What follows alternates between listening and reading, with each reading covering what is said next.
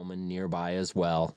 But then Charlie thought that if getting wet on a cold July night was the cost of his freedom, it was cheap at the price.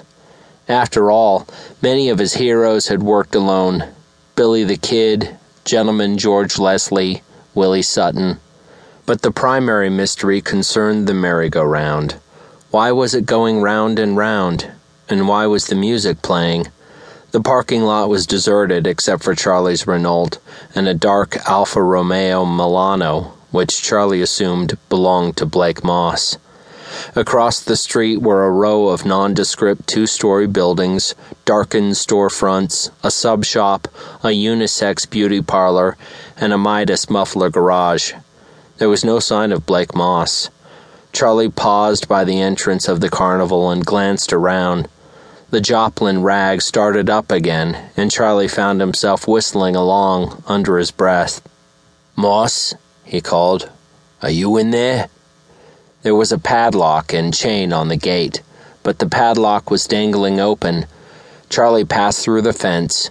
He could feel the rain spattering against his bald spot, and wished he had brought a hat. On his right was a kiddie ride of miniature race cars, designed to let the dimmer toddlers imagine they were taking part in the Indianapolis 500. Charlie made his way around it and continued toward the carousel, which was clearly the center of all activity. Apart from his disinclination to see Moss, Charlie was also late because he had been with Janie Burris, a woman whose very name made his pulse beat faster. Janie was a registered nurse. She was supposed to work that night, but at the last moment her job had been canceled, and she had shown up at Charlie's house at the lake around 8:30. And then they had talked. It seemed they were always talking, and before Charlie had realized it was past 9:30, and he still had a 20-mile drive ahead of him. But he also knew that if he had any real interest in seeing Moss, he wouldn't have forgotten. And what had he and Janie talked about? Maybe politics, maybe the weather. Charlie could hardly remember, but before him he could see her animated face and hear her laugh. The merry-go-round was on the other side of the tilt-a-whirl. Charlie knew all these rides, although he hadn't been on any for nearly 40 years.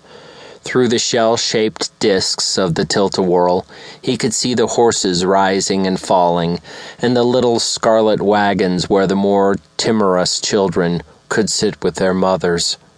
The merry-go-round was old and the colors had faded. Charlie wondered if some glitch caused by a decaying part hadn't made the whole thing to start up accidentally. But then, who had opened the gate? It was at that moment that Charlie saw Blake Moss. He was sitting in one of the little scarlet wagons, and as the wagon went up and down, Moss's head bobbed up and down as well. Perhaps Moss wasn't sitting so much as slouching. Actually, he seemed asleep. Charlie hurried forward. As a private detective, he had come to distrust the appearance of sleep. There was always so much death about. Grabbing a pink and chartreuse horse, Charlie swung himself onto the platform, then began to make his way back toward Moss. Within the merry-go-round itself, the Joplin rag was quite loud, almost aggressive and military, and many of the notes were being struck off-key. Then it occurred to Charlie that all the horses were race horses. It was a matter of posture rather than design. They were stretched out, elongated, as if running fast. Even the scarlet wagon in which Moss appeared to be sleeping was drawn by a pair of purple racehorses. Charlie wound his way toward it, catching hold of the horse rods for support. The surface of the platform was slick with rain, and Charlie had to take care not to be thrown down between the plunging multicolored hooves. Moss leaned back in the seat with his arms spread out along the top. He wore a dark raincoat and dark suit. His blonde hair was mussed, and there was a small bruise with a trickle of blood on his forehead.